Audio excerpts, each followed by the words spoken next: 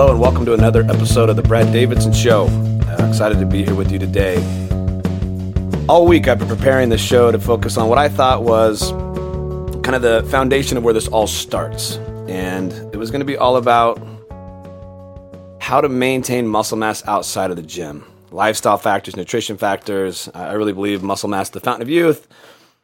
And I was on my way over here to meet with Caesar, my producer. He's awesome, by the way. And I had this thought come over me. And it was like, you're lying. You're hiding. You know that's not the true foundation. You know that's not the deepest level where people need to start. You know it's mental and emotional scenarios. And I thought to myself, there's no way I'm ready to talk about that. I don't want to talk about that. But I have to. And it's the one part of this industry that no one wants to talk about or engage in.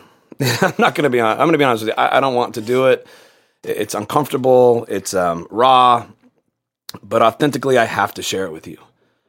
Is that if you're truly serious about great health, great energy, a great life, all these things, physically taking care of yourself is only going to get you so far. If you do not engage in mental and emotional warfare on the health of that side of things for yourself, you'll never get to where you want to get to. A few years back, life took me out. And I really believe all of us are going to get taken out at some point. A lot of you probably already have. And it absolutely destroyed me. And the scenario it was my scenario, my way of being wiped out. Literally, life was pulled out from under me by decisions I didn't even make, just the way of the world at that point. And it destroyed me. And I didn't know how to deal with it.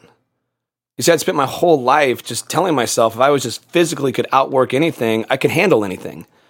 And I would push myself to the extremes physically. And I really bought into that. Like that's where toughness came from, was the ability to handle hard workouts and to never give up and to always go. And then one day I woke up and my life was different. It was gone. Life that I knew was gone. And I didn't know how to deal with it. And I struggled with it. And at that point in my life, I still had my dad, who's always been my rock. And then he, months later, passes away. And I had no idea what the hell to do. Everything that I believed in, everything that I fought for, everything that I put my name on was gone. And he was gone. And I remember getting to the point where I just was ready to give up. I remember lying in bed thinking, I'm more valuable to my children dead than I am alive. I don't even know how I'm going to take care of them anymore. It was that bad. And I started contemplating it. And I know a lot of you have been there. And the first kind of step out of it came to me. And it came from my dad. And one of the biggest lessons my dad taught us growing up was that giving up is not an option. You just can't. That is the one thing that growing up, he would never allow us to do. If we made a commitment to something, we could not give up. And I thought about my children at that point, and they didn't ask to be here. I brought them here. And I had the thought of, okay, I cannot give up on them. And so that was kind of my stepping stone. That was the place where I began to rebuild my life off of, was simply that. I cannot give up on my children. My children don't need the money that I have for them if I were to pass away. They need my presence. They need my guidance. They need my coaching. They just need my love and support. And I knew that because I had that growing up from my parents.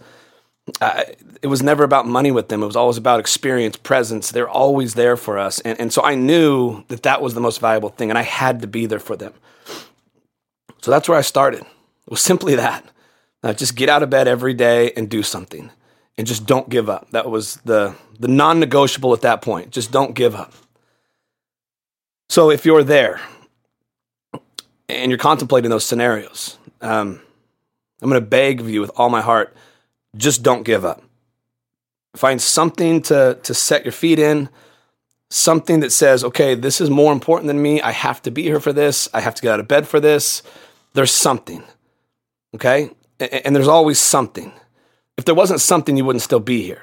So you have a reason and a rhyme and a purpose to be here, I believe. So find that something. That was my something. And as I was going through it, I started noticing a lot of things that I would do. I was a hurt person at that point. I had been hurt, and I won't lie to you, I'm ashamed to say it, but I started hurting people. I became a raw shell of myself. I was just surviving. I was there for my kids. I wasn't really doing well, and I didn't know how to deal with it. So my habits became really, really poor. I would, drink more than normal. I was exercising all the time because that was the thing that would slow my mind down. I couldn't sleep. I couldn't eat. Like all these horrible things were going on that I didn't know how to deal with. And so that's it. I would have some alcohol at night trying to numb my brain so I could fall asleep for a couple hours. I'd wake up at 4 a.m. every morning in a panic, like my life was falling apart. Then I'd go to the gym and work out to try to settle it down that point. And then I would try to distract myself throughout the day. And then I'd go back for another workout later in the day. And I remember at one point, I had my kids with me in my apartment complex where I was living, and this young man came up to me and he's like, "Wow, man, no dad bod there." He's like, "What do you do?" And I said, "Well, it's really simple." And I just laid it out for him. I said, "Lose everything." I said, "The stress of that will get you jacked faster than anything." And he's like, "Whoa."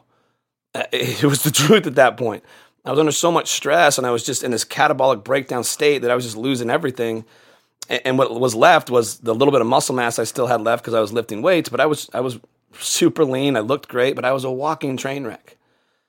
And I remember hearing this quote saying, hurt people hurt people. And I immediately recognized that I was doing that. I was a shell of myself. I didn't care about anything anymore. I was making poor decisions constantly, and I was just hurting people left and right. My presence, my joy, all of that stuff was gone, and I was a horrible shell of my person.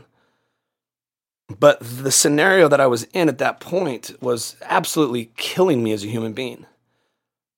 Yeah, we tell you just simply go work out, just simply eat healthy. It's all going to help fix that, and it's just not. You have to go deal with it. And I love one of my closest friends, Sam Baker, pulled me aside one day and he's like, "I can't take seeing you like this anymore." And he hands me a ticket and flies me off to Nashville to something called Onsite. And I'm going to be honest with you, what Onsite is it's like an adult therapy camp. It was 7 days, or 10 months of therapy in 7 days. It was super intense.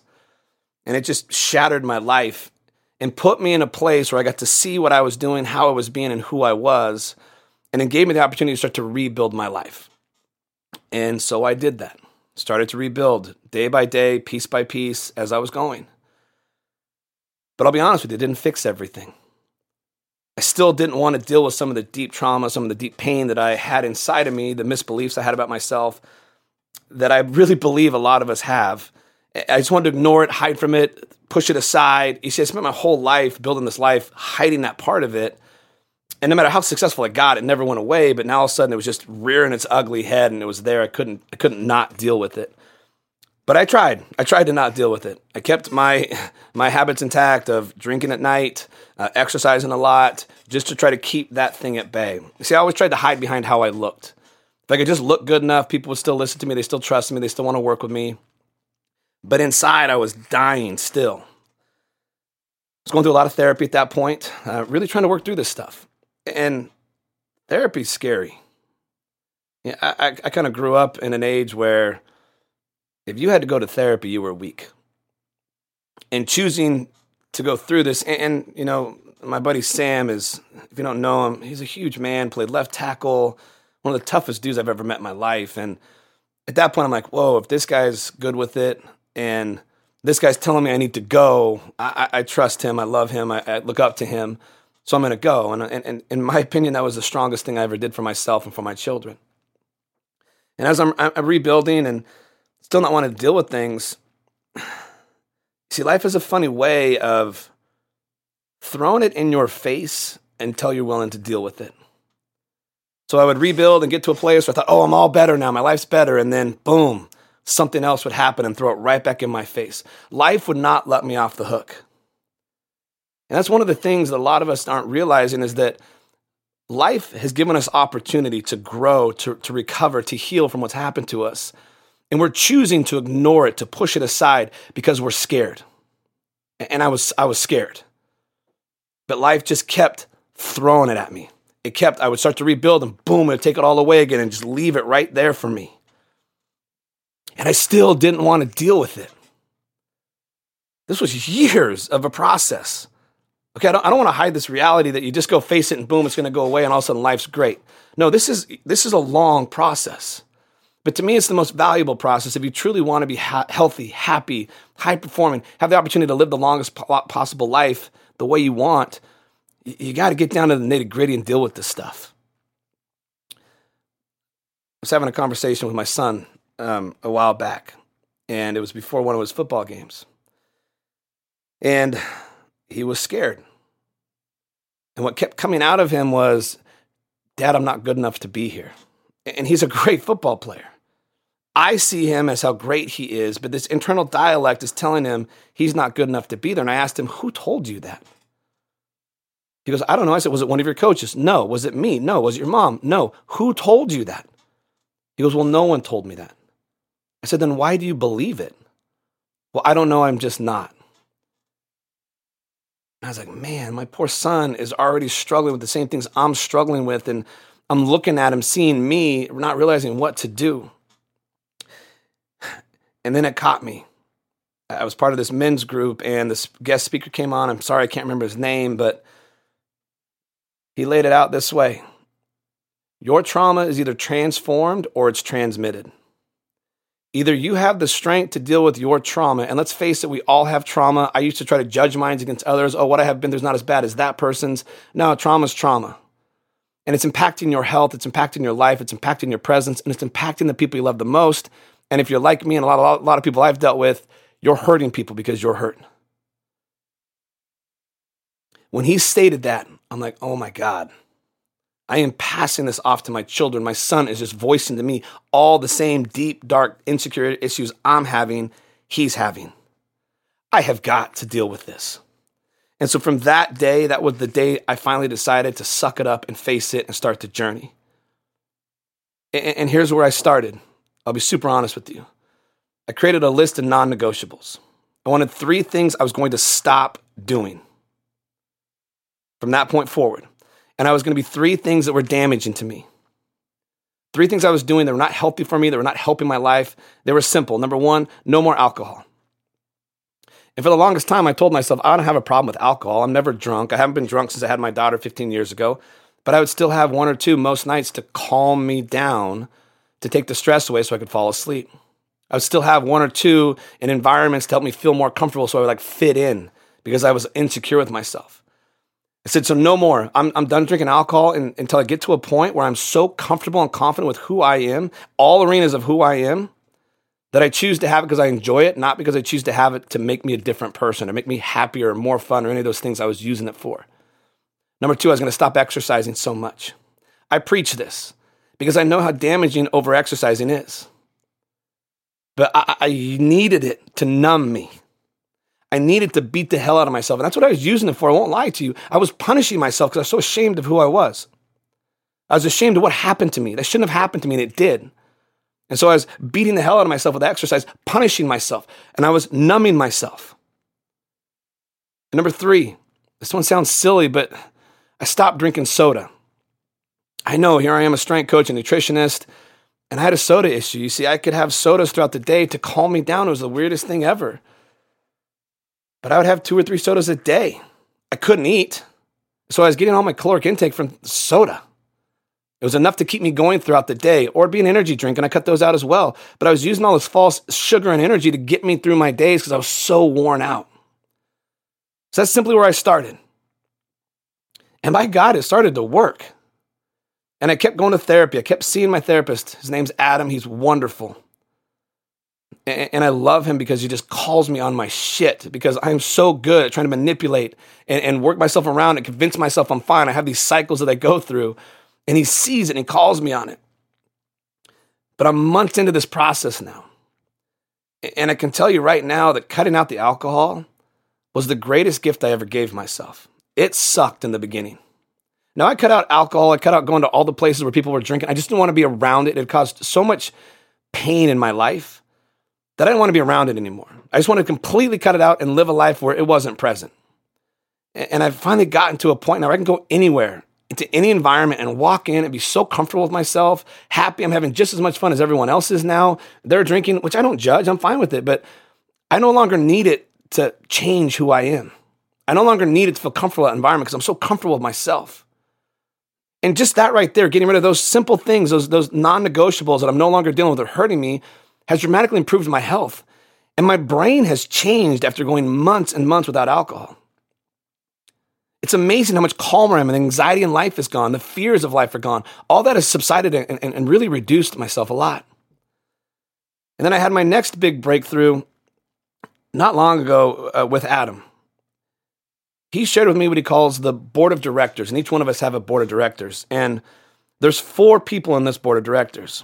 There's the lover, and that is the person inside of you, that thing inside of you that wants the best for you, that loves who you are. It's that inner voice trying to guide you the right directions. That's the part of you that loves yourself. And there's the friend. The friend is the things that are good for you, that help you attach and get closer to the lover. And then there's what's called the individualist. This is the person that you are, and it sways, okay? So if you're doing things that are good for you, you're swaying yourself more towards the friend and the lover. But then there's also the fear monger. This is that voice in your head. Oh man, things are too good right now. Life's about to fall apart. Oh, if you go talk to that person, what if they reject you? Oh, don't get into business. What if you start that business and it bombs? Oh, your children are suffering. What if you step in and try to be a great parent and it doesn't work out? It's always fear mongering, telling you life's about to get worse. And then there's the ugliness called your habit, the habit monsters. This is the things we begin to use because the fear monger is freaking us out. We begin to use the habits to numb, to distract. That's the things like alcohol, right? I don't know what it is for you, but there's all these different tools we can use. That was the one I would use for myself to numb and to change me. That and exercise are my 2 big ones. And what happens with the individualist, that fear monger is constantly trying to pull the individualist to the habits. It's trying to freak you out, trying to get you back to the habits that are harming you and wrecking you because that's safe and comfortable. We've lived in that environment. We know that environment. It's safe to us. To get away from all those habits is scary as hell because it's the unknown. We don't actually know how to deal with it very well. It was so hard the first few weeks of not drinking, of slowing down my exercise, of having to just sit in my emotion and feel it and journal about it and not run from it. It was scary as hell and hard. I'm not going to lie to you. But what Adam taught me in this scenario is that we have control of our board of directors. When you start to do things that feed the friend, example, go for a walk, choosing not to drink alcohol that day, right? Meditating, journaling, eating a healthy meal, all these things that we can do for the friend begin to pull us closer to the lover. We begin to believe more and more in ourselves and who we are. We believe to see our true light. It's so funny because now that I'm in the midst of it, what I've come to really realize is that so often that thing that we're so ashamed of, that we're trying to hide from the world, we're fighting like hell to keep it from the world, is often our greatest gift to give to the world. You see, for me, it's my tender heart. And that's hard for me to share with you because I feel like that's a weak thing. I grew up in the world of sports, right? And it's like, be a man, suck it up, go hard, don't show weakness. And I spent my whole life thinking that's how I had to be. But I would recognize that when I was really connecting with my clients, my professional athletes, the people I'm working on a day-to-day basis, my children, it's when I'd show up with a tender heart, like, I'm there, I care about you. Yeah, I'm going to push you, but I love you. I can't tell you how many of my professional athletes tell me that they love me. And that's pretty awesome to me. The more I've settled into that and accept that and realize that when I show up with my tender heart and I push people, but I love on them, I get much more from them. And I get these relationships that are incredibly strong. And the relationship with my children, I started showing up with a tender heart versus trying to tell them the right thing to do, but actually being there for them. Instead of disciplining them, talking to them, helping them find the right choices in a loving way, my relationship with them has just flourished. And here's the funny part. I spent my whole life trying to look a certain way, thinking if I just looked a certain way, my life would be great. People would respect me. I'd have more attention. People would want to work with me more. And I sacrificed and suffered for decades trying to look a certain way. And what's funny now is that I suffer less, I sacrifice less, I still work out hard, but I'm doing it out of love to myself versus punishing myself. And I'm living more and more in my true state with this tender heart. And I'm facing my demons. I'm looking at the ugliness and I'm forgiving myself for that ugliness. And I'm creating restitution for the damage that I've done in the past. And all of this is freeing me.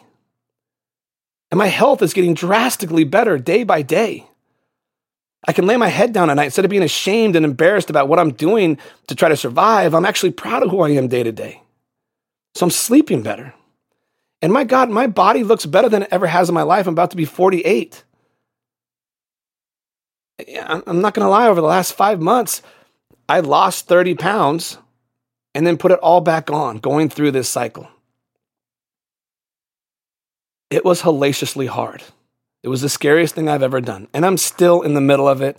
I'm smart enough to know that I'll never be an end to this. I'll always be battling this, and I'll always be up against this. And I'm always at risk of that fear monger and the habits to take back control. But at least I know it's there and I'm fighting it. And I'm having the courage to fight it. I just want to leave you with this. At the foundation of great health, at the foundation of looking good, of being your most present state, of showing up your best with the people you love and in this world, you got to face the demons. And I wish there was another way around this. I wish there was an easier way. I wish I could have just come in here and sat down and talked about how to manage muscle mass. We're going to talk about that next week because it's very important. It is the fountain of youth. But if you don't deal with the ugliness inside, the pain inside, the trauma inside that others have caused to you, that maybe you've caused yourself, there's probably a mixture of a lot of it. You'll never fully reach that pinnacle of great health, of looking great, of feeling great about yourself. Here's the other funny thing. The more I've dealt with these demons, the less I care about how I look. How funny is that? I look the best I've ever looked, but I care the least ever about it. It no longer defines me. I do it because I love myself. I don't do it because I'm trying to earn other people's love. It's now a gift to me versus trying to create a gift for others to want to be around me. No one cares about that.